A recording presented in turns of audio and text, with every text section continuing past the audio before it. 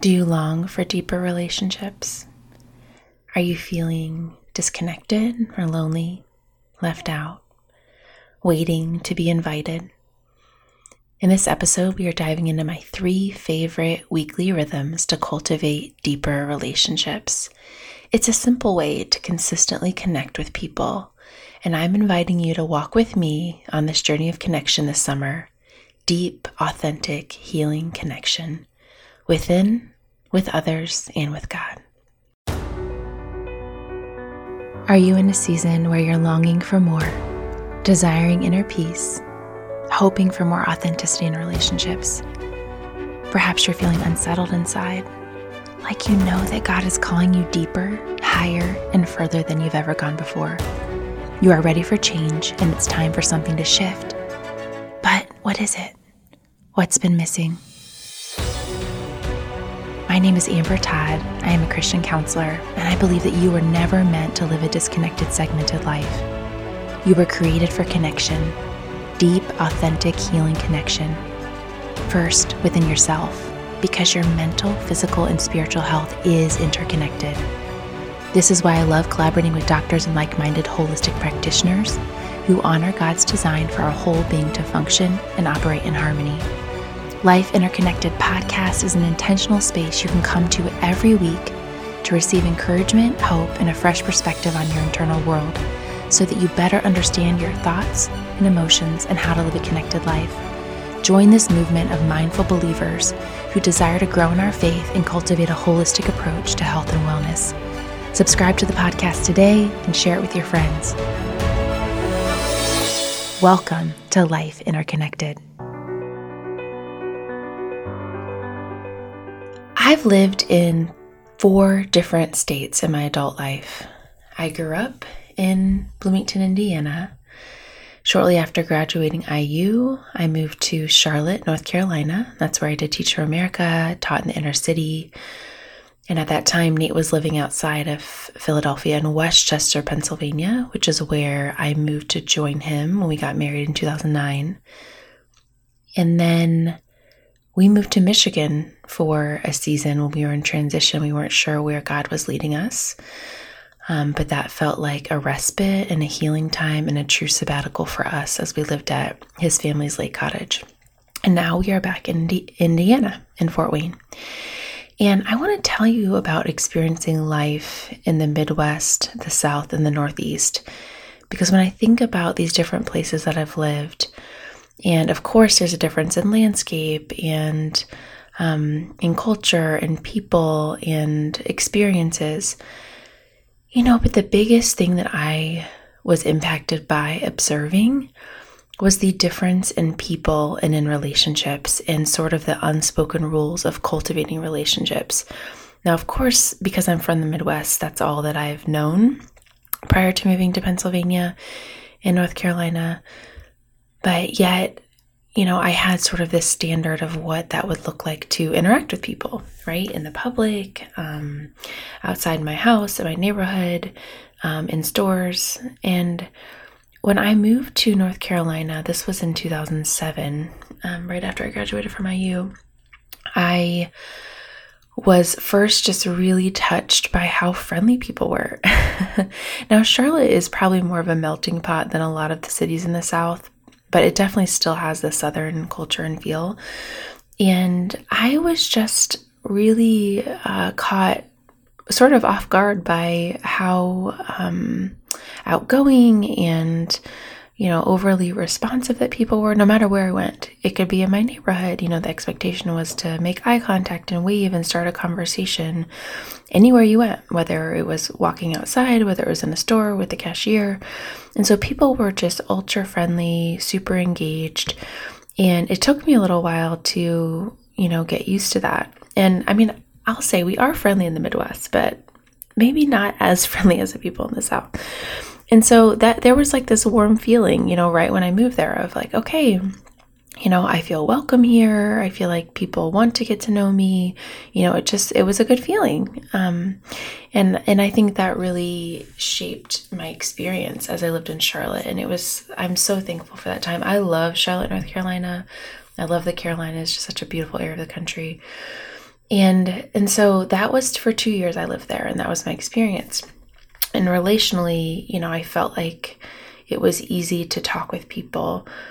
And so immediately there was this feeling of like, okay, everyone feels like your best friend because everyone's super chatty and talkative. But then it just felt, it could stay at that surface level if you didn't make intention to cultivate deeper relationships. And of course, being who I am, that's what I longed for. And so I think it just took an extra effort to be able to dig in deeply with people and to ask deep questions and to kind of go beyond the surface, since sort of the surface was the standard in the South. Now, following my time in Charlotte, I moved to Westchester, Pennsylvania, outside of Philadelphia. Nate had lived there for 2 years while we were engaged. And I sort of had the opposite introductory experience. I remember the first few weeks I moved there, obviously coming directly from the South, I was still, smiling and waving at people and chatting, trying to strike up conversation. And I'm obviously making very generalizations. I'm not saying this is everyone, but from my experience, many people in the Northeast, if you wave or say hello, then there's this assumption that you know them. And so the typical standard is not really to interact much. You kind of just like look away when you're crossing on the sidewalk, but only really engage if you truly know someone.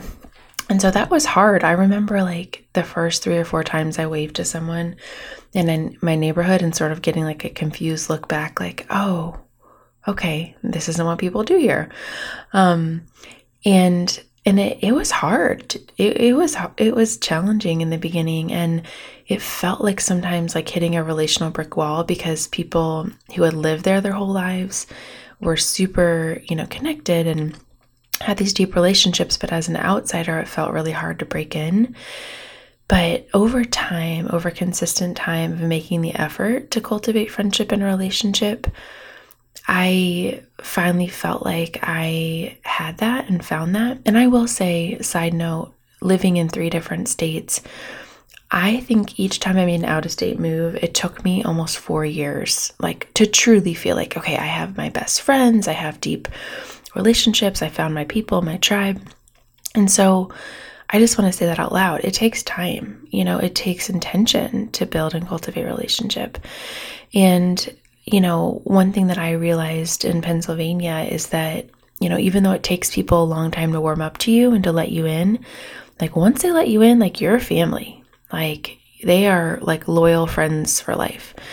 And I think just that feeling of like, okay, I've finally like crossed this threshold where I no longer feel like an outsider, but I have my people, like that did take intention and time.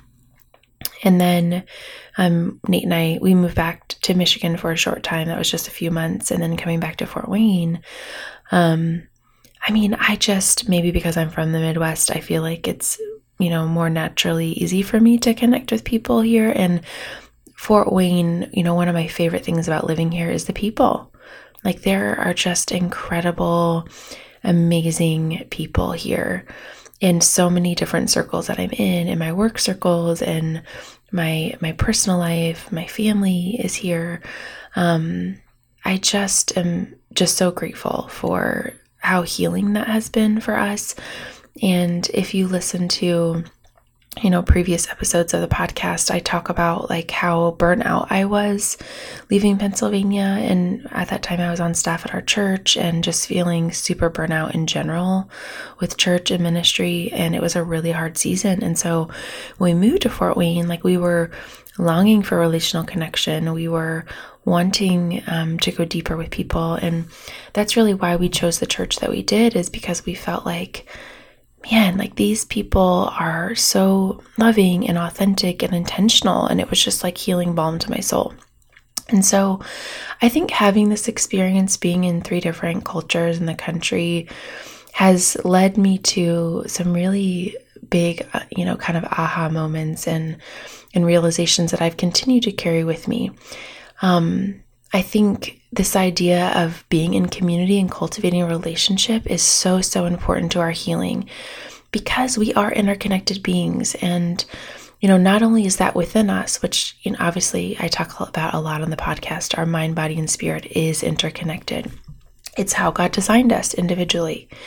But we can't stop there because we were built for relationship. We were built for community. We were never meant to live a disconnected, lonely life.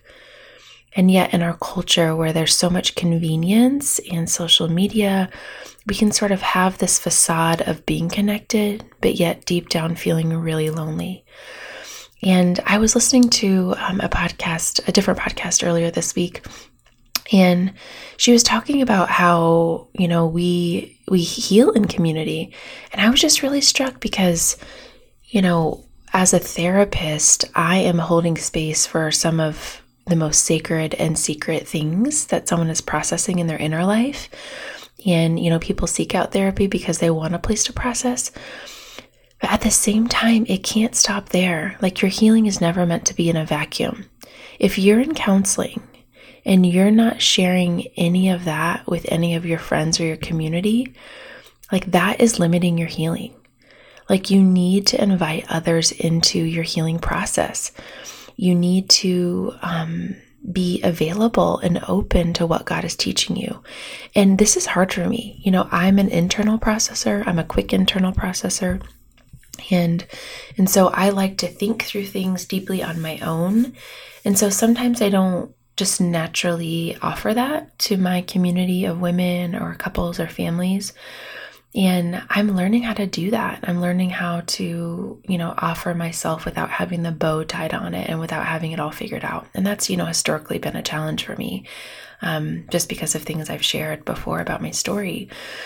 And so, I think this importance of, like, those of you who are doing the healing work, who are, whether you're going to counseling or you're intentionally like processing your emotion and wanting to work through trauma or work through patterns, like, you have to be in community.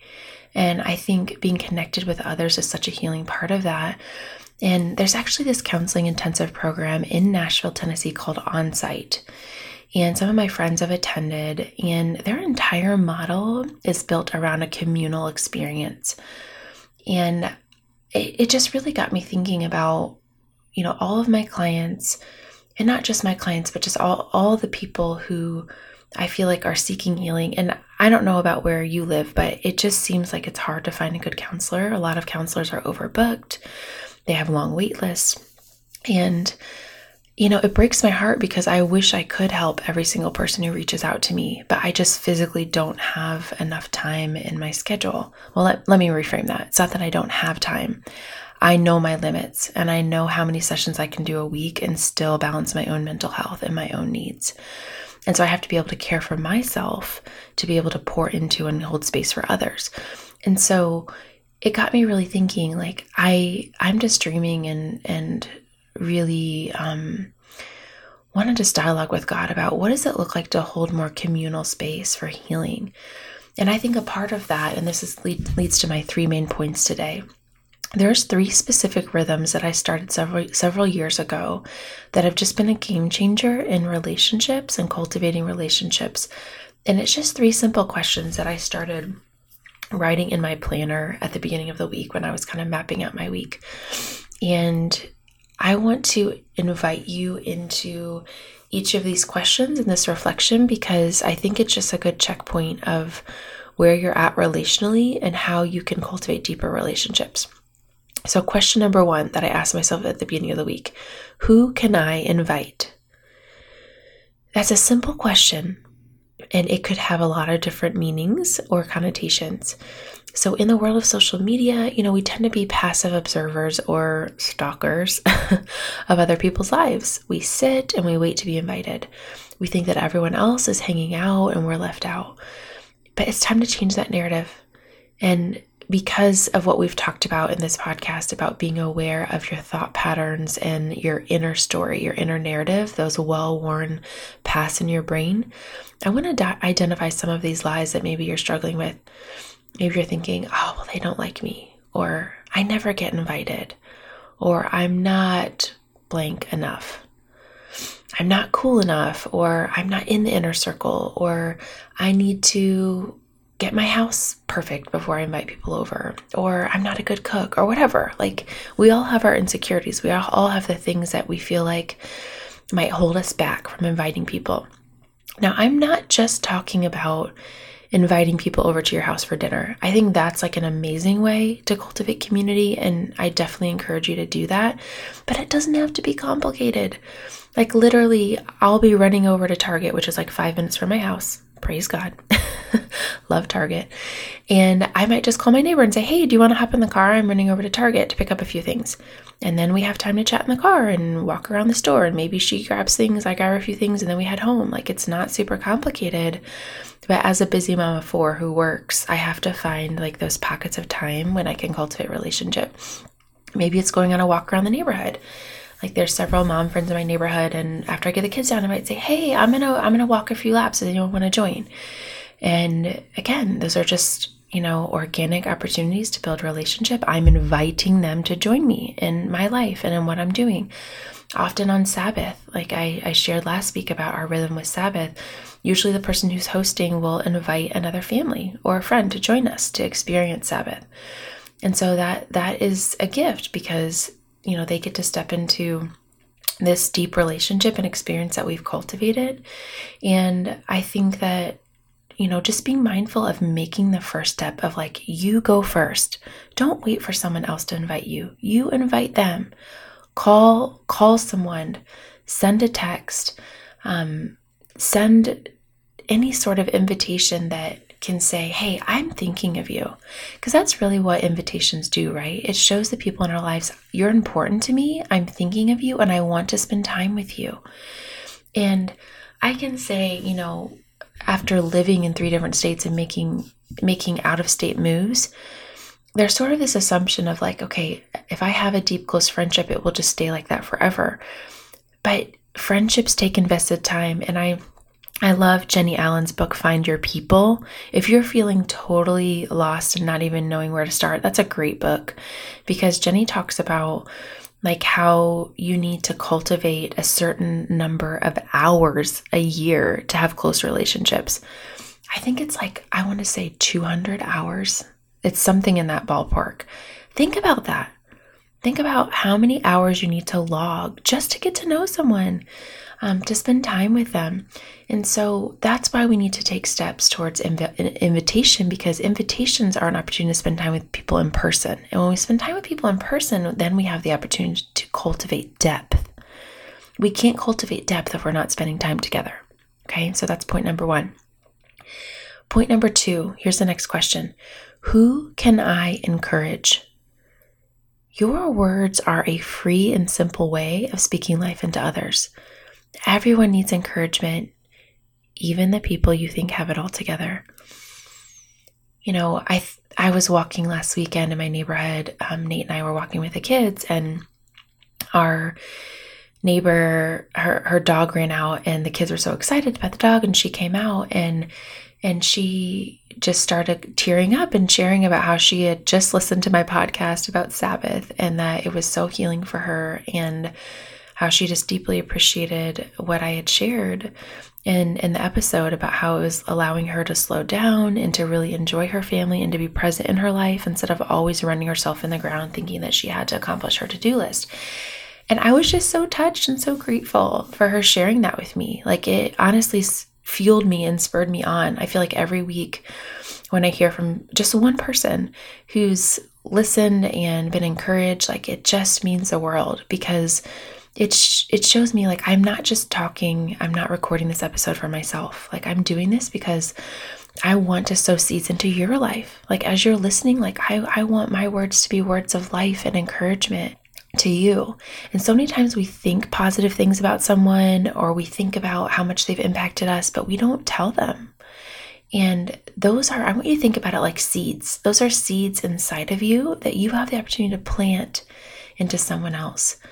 And so even if it's simple, like compliment, you're in the grocery checkout line and you love the blouse of the cashier. That sounds like a really old person word, blouse, but you say, wow, like, I love your shirt. Like, it's so cute, or whatever. It can be simple, But just saying words of life, whether it's like the surface level appearance thing or, oh my goodness, like I really admire how patient you are as a mom. I see you taking time to get on your kids' level, looking at them eye to eye, and really making them feel important and giving them your full attention. Like that just is a beautiful way to acknowledge people in our lives and say, I see you, by giving them encouragement. One of my favorite books in grad school for counseling is called Friendship Counseling, Jesus' Model for Speaking Life Words to Hurting People. And this book is amazing because it goes through all these examples of the times Jesus interacted with people and spoke words of life. You do not see Jesus shaming people or like harshly condemning them. He was always a gentle shepherd. He would invite others into healing. He would invite others into repentance and freedom, and he would speak words of life over them. It's a simple thing to do. Therapists do this all the time, but this should be an everyday counseling friendship thing, because you have the opportunity to be a friendship counselor. I'm going to do a whole other episode on that, because I think our friendships and how we truly cultivate words and holding space in our friendships is super important. And, you can ask any of my clients, not only am I holding space and listening, but I think, I can see as I'm speaking words of life over someone, or just like at the end saying, I'm so proud of you, or I see you really making this effort, or I see you, digging deep when it'd be easier to run away. I can see with my visible eyes that it's like healing balm to their soul. We all want to be seen. We all want to be acknowledged, valued, and loved. And it's a simple, simple thing you can do with people around you. So often at the beginning of the week, I'll think, okay, who can I encourage this week? I'll think about who have I noticed as maybe having a hard time. Maybe they're seeming a little anxious or depressed or overwhelmed, or maybe they just lost a loved one, or maybe their husband just made a big job transition. I can tell that they're stressed. Or maybe a specific child is really struggling with behavior and they just need some encouragement as a mom to keep going. Whoever it is, I want you to think about how you can encourage them. So it could be something practical, like shooting them a text message, or sending them a post on social media when you think about them, or writing a note. I love real mail. I love getting letters in the mail and writing real letters. A Marco Polo. I love that app because you can really see someone's face and tone. Whatever the form of encouragement in, know that your words carry power. And point number 3, the third question that I ask myself at the beginning of every week is, who can I thank?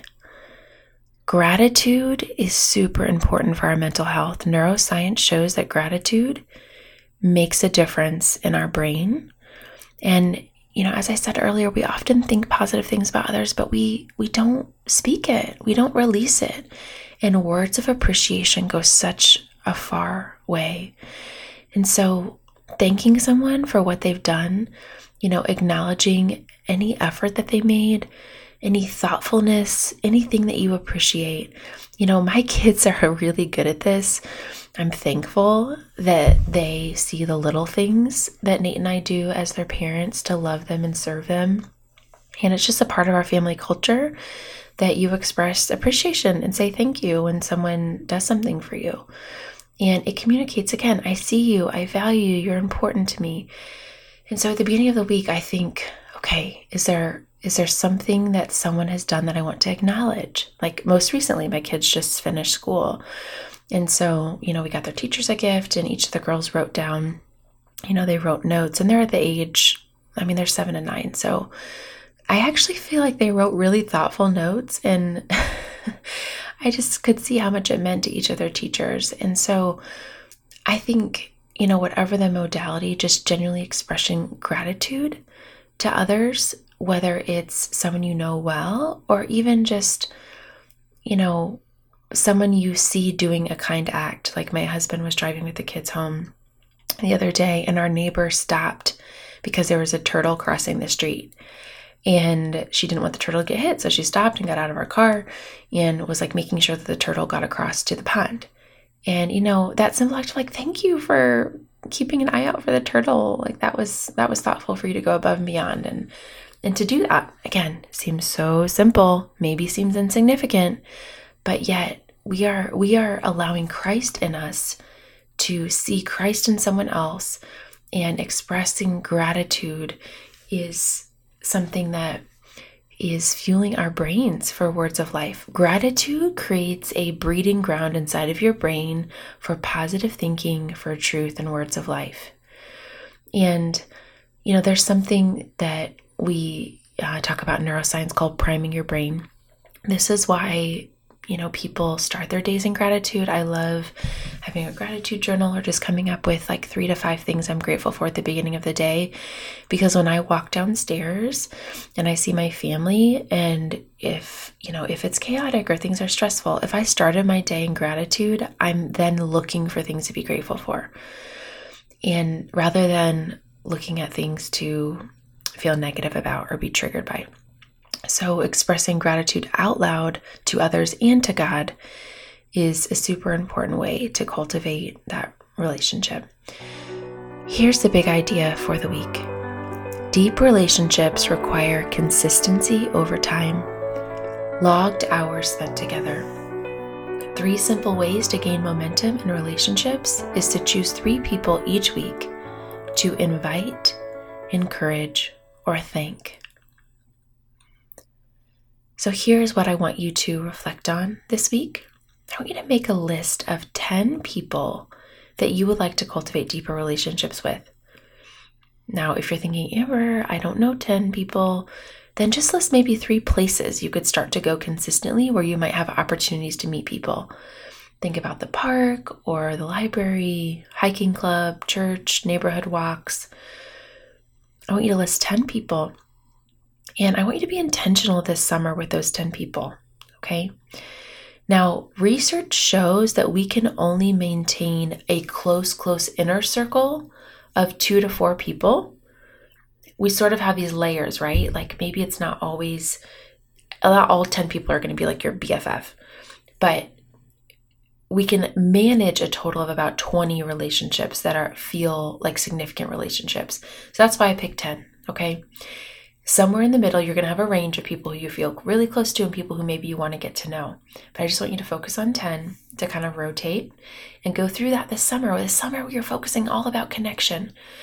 And with these 10 people each week, I do it on Sunday nights. I want you to think about, okay, this week, who am I going to invite? Who am I going to invite to my house? Who am I going to invite to coffee or to dinner? Just pick one person to invite to one place, okay? Who will I encourage? Who needs some encouragement this week? Pray about it. Ask God. He sees people and knows who needs encouragement. And then finally, who will I thank? Who's someone that I want to express appreciation and gratitude to? I'd love for you to tag me on Instagram, AmberTodd_org, O-R-G. Tag me and let me know who you're spending time with, who you're encouraging, who you're thanking, or just how you were impacted by this episode. I'd love for you to share it with a friend. Thanks for being here this week. Sneak peek for next week, we are going to continue to dive into the power of cultivating relational connection. Thank you so much for sharing this space with me today. I want you to know that God sees you. You are loved, valued, and important. If this podcast helped you, it would mean so much if you could hit subscribe, leave a review, and text or post a screenshot with your friends who can join our mindful movement of believers. Let's live intentionally as God designed life to be interconnected. I'm cheering for you. We are in this together, and I look forward to next time.